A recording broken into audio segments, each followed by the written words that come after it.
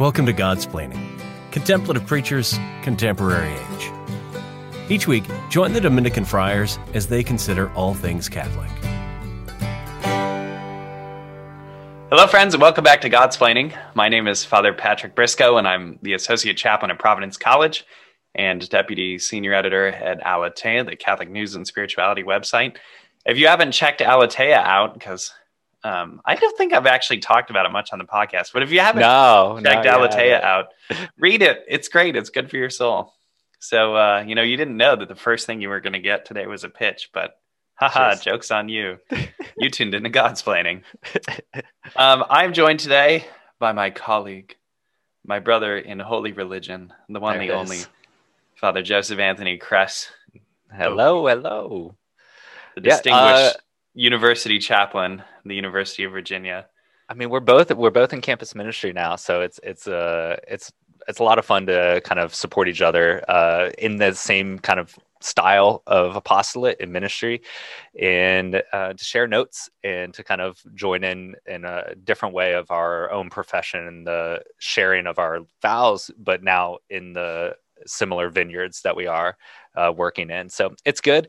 And spring semester is off and running, and we just finished the Seek conference. So shout out to Focus and shout out to all those that participated in Seek. The kind of crazy things that happen, but just watching God work in such beautiful ways in chaotic environments is like just one of these really life-giving things. As much as you plan, as much as you kind of try to make this the best experience, or you think it's going to be the best, God shatters everything and really truly enters into the chaos. And so it's been fun, but it's exhausting, man. It's exhausting.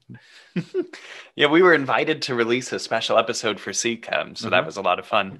That dropped over the conference, and will be available on the podcast for the rest of our listeners. So Focus allows us to release that episode more broadly after the conference.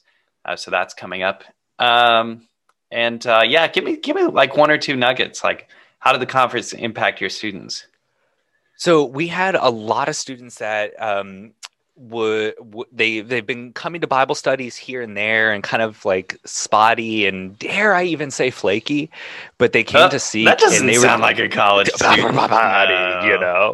But over the 4 days of Seek, they were there at every single thing, and you could see the steps or the faith growing in them.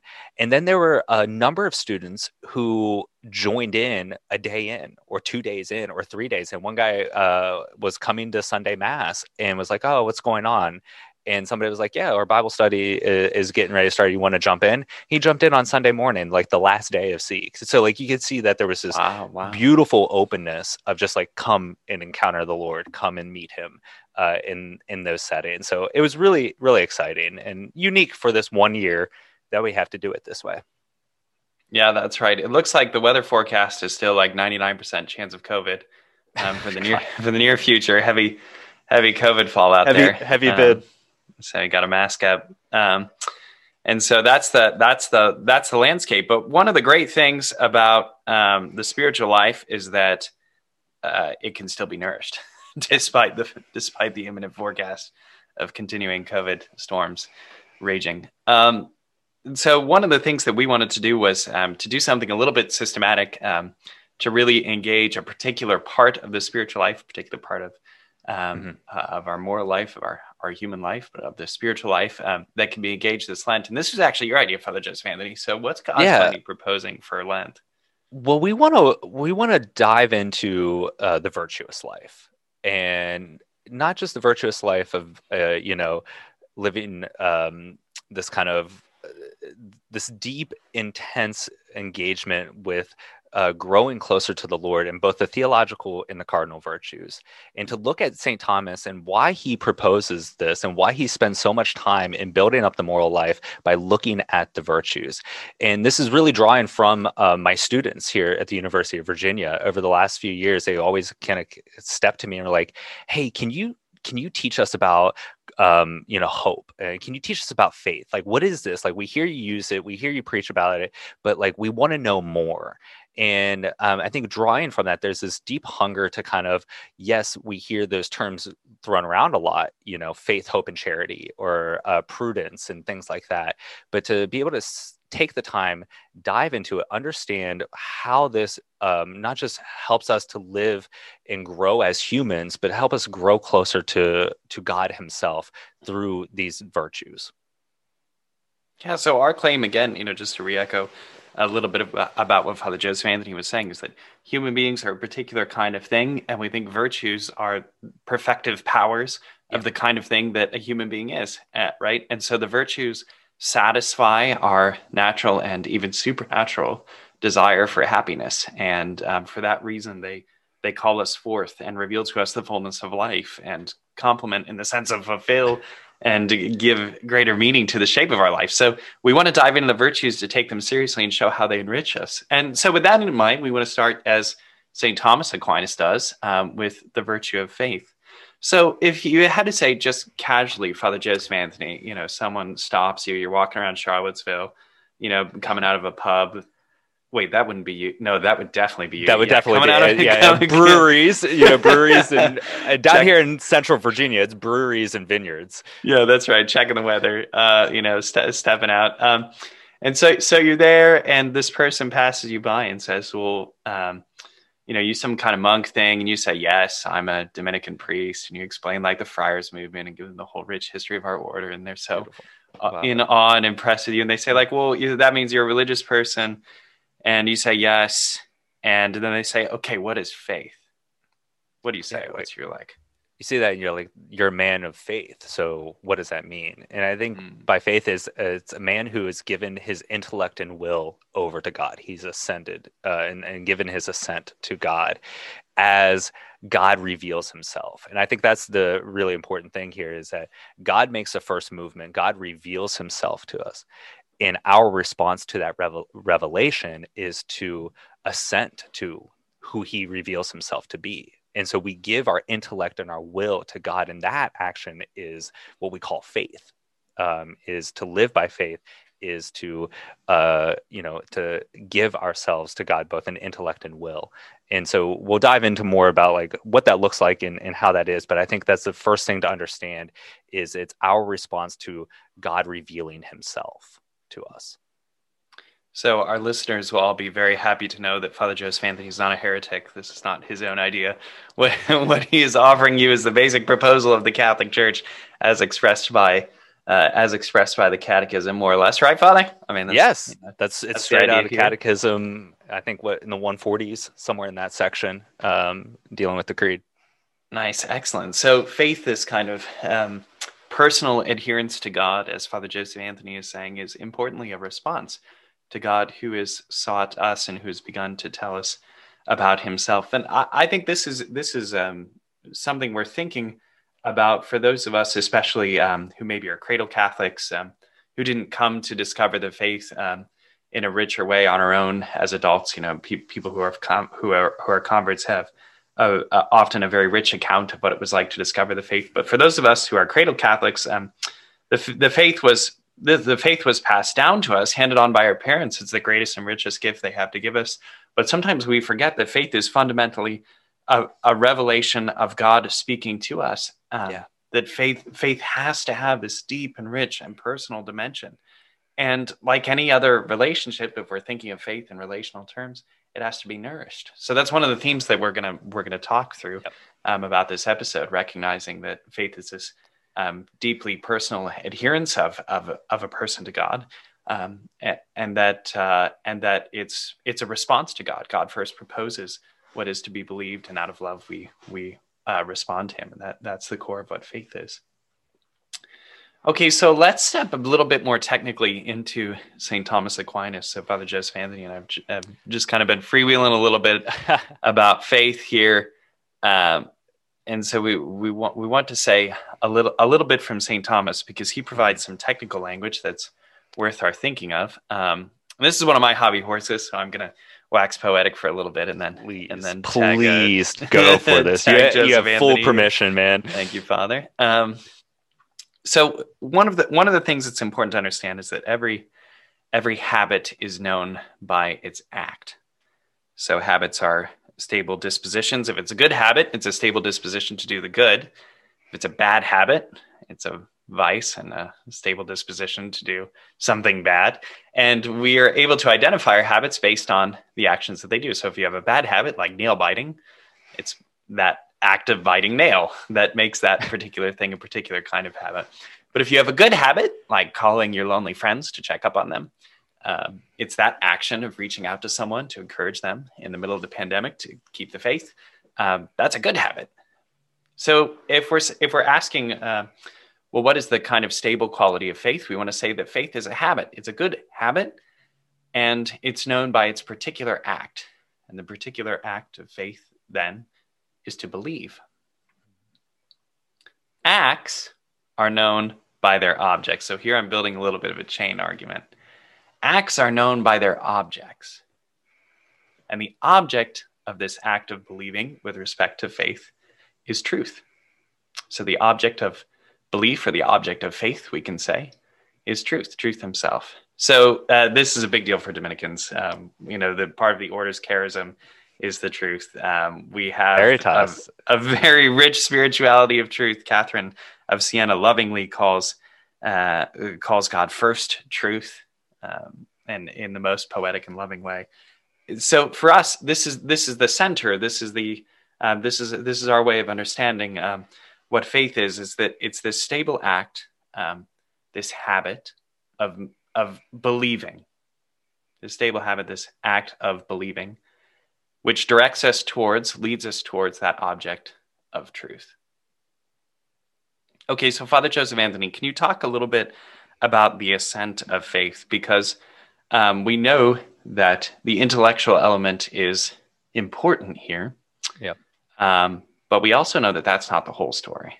So can you help us fill that out? Yeah, I think Augustine talks about that, like, faith is thinking with assent, right? It's this action, and that we're talking about how we ascend to truth, right? The truth and the reality that's before us. But we have to understand, as I said earlier, that faith is the ascent of both the intellect and the will to truth, right? And so it's this act that, as you're mentioning so beautifully, it's an act of believing. We have to then, of our will, not only see the truth that is in front of us, but allow ourselves to be conformed by it to itself.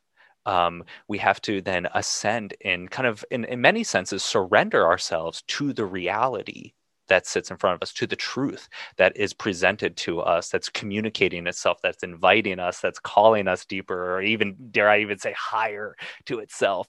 But it's not just the ability to perceive, but it's the ascent, and that takes a movement of the will. That's an act of the will. And that's what the belief is. And that's where, once again, we're talking about the act of faith is a belief, because it wraps up both intellect and will now. So we intellectually are able to perceive the truth as it's revealed to us, but it's a will and belief that then unites and allows ourselves to be wrapped up in it in a beautiful way. You knew that Dominicans would be excited to talk about faith, but I bet you didn't know that we'd be this excited to talk about it. Dude, I'm using my hands so much right now. The act of faith then has these twin, we might say these twin pillars. One of the images that I love best about describing what it is to have the virtue of faith, the stable disposition, the power of faith in your life, is that of a Jack-in-the-Box, because. Not because it's a big surprise, but because you can see clearly the two principles that inform faith. So the first principle is our human reason, which is the spring. That's that which powers the act of belief. So faith is a reasonable thing. It's a reasonable thing to have faith. And in fact, as we said when we started our little conversation, we were saying that faith is first and foremost a response to what God has proposed. And God proposes clear things. There are tenets of faith which are to be believed, tenets of faith which are reasonable, not in the sense that we can explain every aspect of them, but in the sense that when taken, they are logicable. Did you like that word? And that was for you, Father Joseph Anthony. They are logical and are reasonable. I got a little sidetracked there. I wanted both reasonable and logical. I love that Logicable. word, by the way. I'm 100% going to use that more often. Reasonable, logicable, and reasonable. Logical. Can we please name the episode that? Faith is logicable. That's really good. Yeah. Faith is logicable. Faith is logicable. I am the smart things all going. But the idea is that our reason is the spring, and we understand the terms of belief, and then our will is the little cat that keeps the spring down or opens the spring up. Okay, so when we believe, the spring shoots us out. The spring of our reason, when opened by the will, when opened by our choice, or our heart, allowing that ascent to take place. The reason I like the Jack in the Box, in addition to like how you can see clearly the two principles, the spring and the lid, meaning both the intellect and the will. The reason I like this so much is that faith is a liberating thing. In the modern world, constantly people are talking about faith as something oppressive, as if belief could be reduced to merely lists of principles. And that would be a wrong account of what it means to be a believer. Faith is the kind of thing that satisfies the deepest longings of who we are. And we were saying that a little bit with what the natures of the virtues are. The virtues are perfective of the kind of thing that a human being is meant to be. And because they're perfective qualities, they don't inhibit us. They open and expand the horizons of our possibility for happiness. They lead us into the kind of thing that we were absolutely made to be, and the kind of thing that allows us to flourish and enjoy the richness and fullness of life. Okay, I talked a lot about that. I got really excited there with my little spring analogy. Let's take a short break here, and when we come back, we're going to talk about examples of faith, like how we think this could be demonstrated in conversions. We want to talk about the problem of dead faith. We want to talk about the effects of faith, and we want to talk about how to nourish faith. So we'll get to all of those things when we come back after this short break.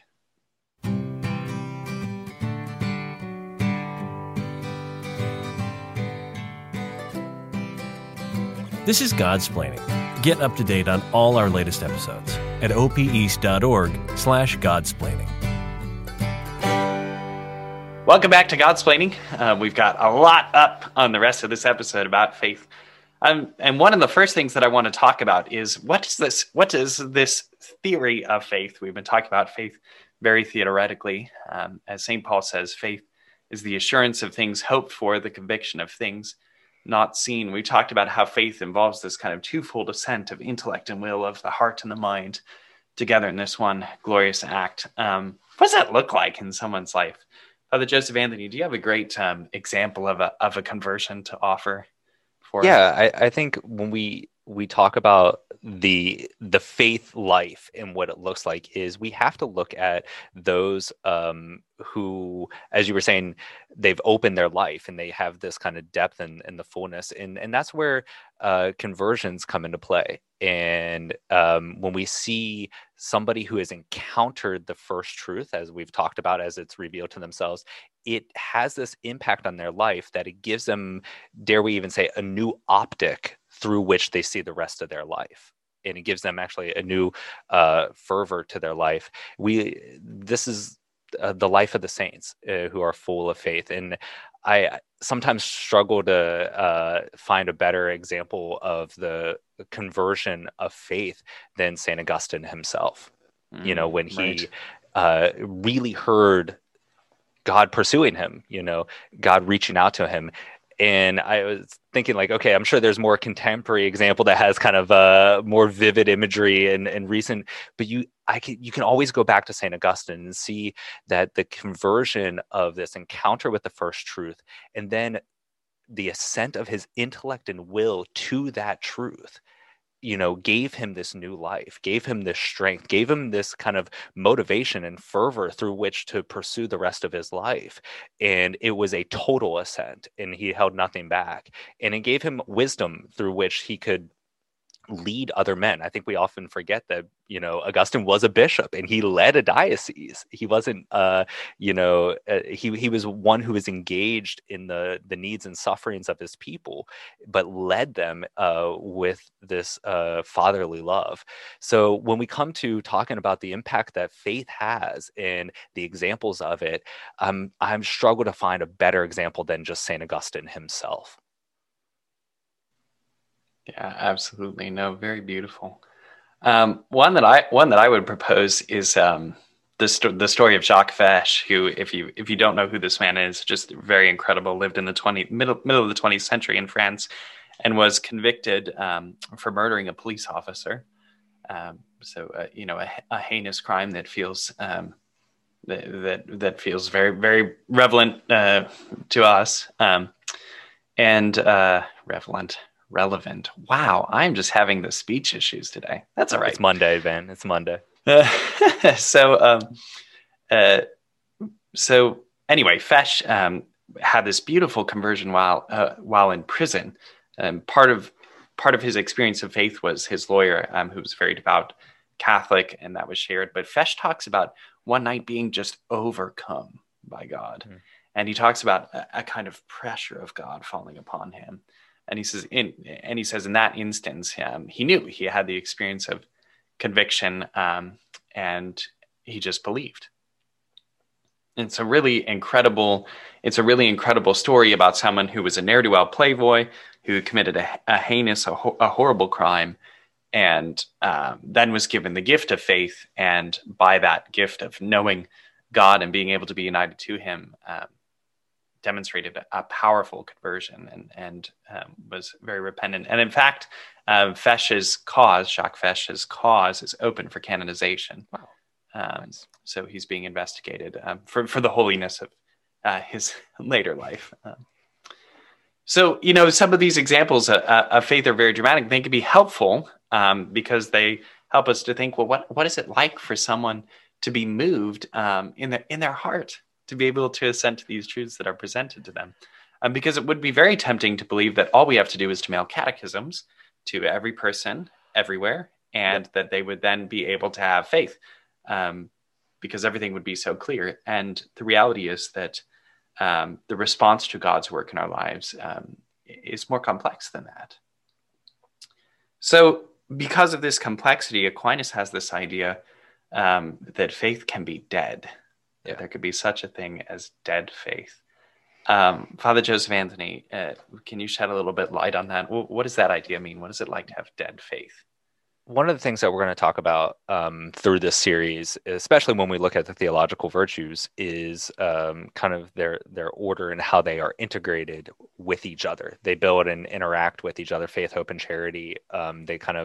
They're woven together in many senses.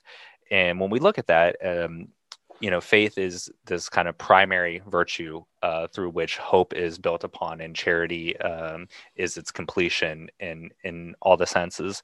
But when we also look at the order of perfection, it's actually charity that is the primary, there is the first in the order of perfection.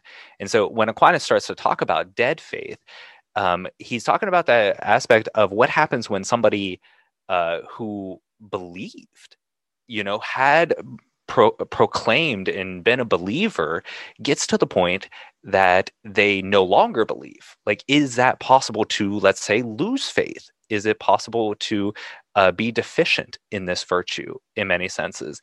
And what Aquinas talks about, he says, well, yes, because when somebody loses faith, they are losing the charity that it activates that.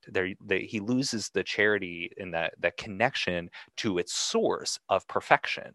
And so when we talk about, and this might be a little bit of a tangent, but one of the unique things about the theological virtues that differ from the cardinal virtues or the moral virtues is the fact that we can be deficient in them, but we cannot go to excess, right?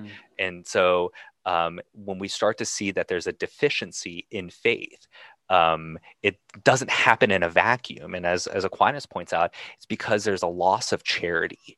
that motivates that faith, that kind of gives it its purpose. It gives us its subtleties and smooths out the rough edges, because sometimes when we are standing in front of first truth, it can be shocking, it can be jolting, and it's the charity that softens those edges so that we can assent our intellect and will to that. But if we lose that charity, then we can move from a place where we did believe and we did proclaim and we did profess and we did make these statements of faith and belief. But if we lose the charity, the fire, the engine that brings it to its perfection, then we not only just spin our wheels, but we coast to a stall because the engine's lost its fire, and we just then park on the side of the road. And that's what dead faith looks like. I found that account so rich that Aquinas had thought through what this looks like, because it mapped onto so much of what I had seen experientially, right? And even heard people talk about, like, oh, I just kind of fell out of faith. And it doesn't mean that they become convicted atheists necessarily.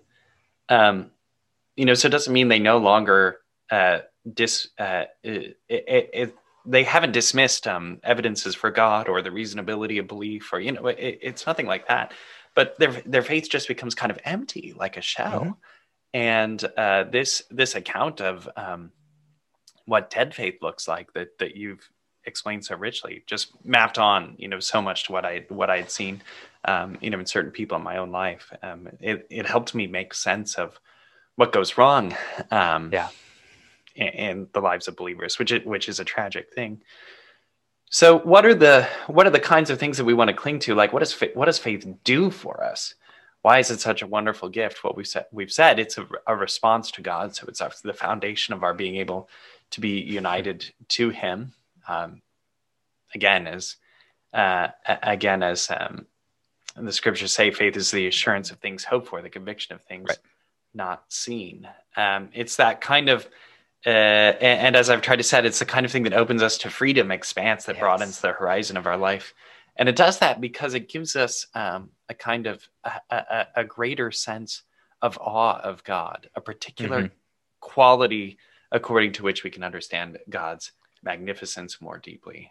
So we sometimes call that fear of the Lord, which is a gift of the Holy Spirit. But Father, can you say just a few words about what fear of God looks like, and why it's a powerful thing to have a fear of God? I mean, and this is building upon your Jack in the Box analogy, right? Like, this is what this looks like, is that when the lid is opened and the spring is released, that it opens up and it truly gives the total freedom to this. But when it gives this new this new kind of colorization, or new hue to what we consider as the fear of the Lord.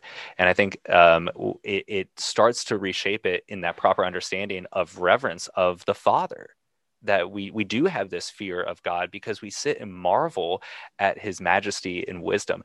I remember as a kid, I would help my father in the garage.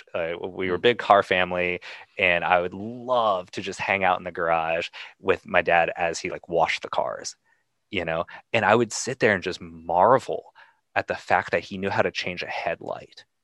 This thing that you would sit, it was it shone so much light in the middle of the darkness. I'm like, oh my gosh, that's so amazing.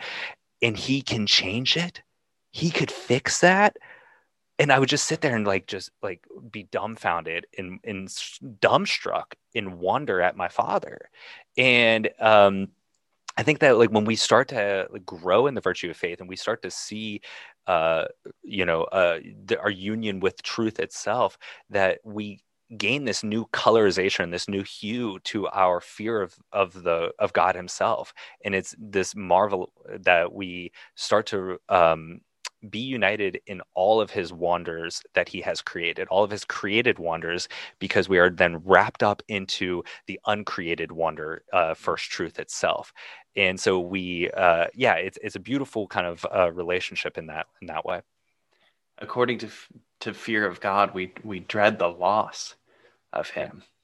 Faith is this gift of union, or a gift that leads us towards union, and the idea of being separated from God, from first truth, is just so very dreadful, not just for Dominicans, but for every believer. I think too, one of the incredible things about the about the gift of faith, about the virtue of faith in our lives, is that faith has the quality of purifying our hearts. Faith allows us to see things for what they really are. With the perspective of faith, we can understand difficulties as they're intended to be understood, and we can be more clearly oriented towards our goal of eternal life with God. Yeah. And without that perspective, life becomes drudgery, as Job tells us. Life becomes very wearisome, and we just are caught struggling against it. So I think it's very important to understand these two great effects of faith, both the idea of fear of the Lord and the kind of sharpening quality that faith has to allow us to perceive more clearly what our life really is. Okay, so all of that said, Father Joseph Anthony Kress, OP, University Chaplain, the University of Virginia. What are your fast tips for nourishing faith? What does it look like to have a vibrant life of faith? How can all of us be more committed to growing the virtue of faith, to feeding it? I think this is probably maybe the most important segment of this entire thing, because as we talked about dead faith, like, we can lose faith if we're not attentive to it, if we're not sustaining it, feeding it, curating it, and just really making sure it lives and thrives. We can lose this. It's not a stable thing. It's very fluid. And so the way that we can encourage and nourish our faith, and I truly mean that, nourish our faith, there's multiple ways. And the first is always praying and asking for an increase of faith, right? We first receive the gift of faith at baptism, and it's not something that we can attain ourselves, but it is a gift that we receive. Just as God approaches us first in revealing himself to us, to ask him for the ability to believe what he reveals to us. Like, that's our first thing, is prayer, making acts of faith and asking the Lord to increase our faith on a daily basis is 100% the first step. And then the second, I think, is intellectual engagement with God's revelation. Yay, Dominicans. It's what we do. Do the mind stuff. Yeah. We have to be encountering God as he reveals himself. We have to be reading scripture. We have to be reading the lives of the saints and their writings, the spiritual fathers, in constantly feeding and nourishing our intellect so that we can ascend to the truths as they are revealed, to the reality that is before us, and make those acts in the engage the will to believe in that. If we don't know what we are believing and we're not feeding it with spiritual reading and intellectual engagement, then we just become puddles, and anything then can make its imprint on us, and we'll take the form of whatever stamps itself that's within arm's reach in that way. So those are my top two: prayer and intellectual study and spiritual reading.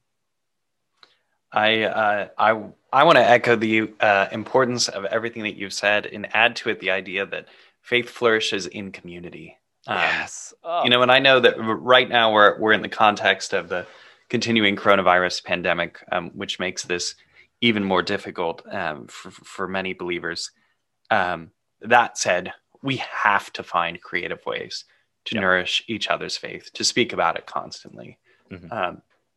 If that means for you, you start a little group and you discuss a podcast. I know this great one called Godsplaining. Yeah, it's a good one. Big fan. That maybe you would like. But whatever the commitment of community looks like in your life, it has to be there. So just a word to encourage you to find like-minded friends, not so as to become insular, but so as to enrich those beliefs. That character of community is so important, and it's one of the greatest blessings of religious life. Yes. And finally, I would say that virtues are powers, and they are fed by using them. Mm-hmm. So faith is not nourished by allowing faith to languish. Faith is languished by faith is fed rather by being put in act, right? So like if we don't do it, you're going to be able to faith less easily. You have to faith in order to faith. So every virtue flourishes when it's actually engaged. So engage your faith, allow it to be in act, allow it to guide the decisions in your life, allow it allow it to be nourished, particularly in the sacramental life. Allow your faith to be lived and to be practiced at every possibility, and it will grow. It will. Well, thanks for tuning in today to our first of this Lenten series, Back to Virtue, as we've been discussing about faith. A couple of cool things are coming out on the podcast here. So one of our big announcements, and I'm very excited to share with you, is that we're getting ready to release our merch. So you all have asked for it. We have heard you. We hired a talented artist. We have things that will be worth owning, but we have a beautiful collection of stickers and T-shirts that we're beginning to release with some of our key ideas. They're really great things. You can show your Godsplaining pride. Swag store is there. So we're really excited about that. We worked pretty hard and had a lot of really talented contributors to the project of getting our merch out. So we wanted to share that with you. So maybe in the next week or so that will be live. So keep your eyes open on our socials for more announcements about our store. And then the other announcement that I wanted to make, or other thing that I just wanted to share and encourage you, is to keep your eyes on our guests. We've had some great guests, and we hope you have enjoyed their episodes, and we're looking forward to more great guests. So check out those guest-splaining episodes. Thank you all for liking and sharing us. We're grateful to those of you who support us on Patreon. You make it possible for us to continue to improve the show. Please know of our prayers for you, especially today, that this gift of faith, this great virtue which animates Christian life, might flourish in your own lives. God bless.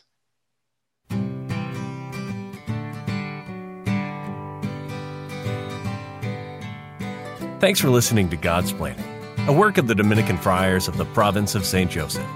Visit us at opeast.org.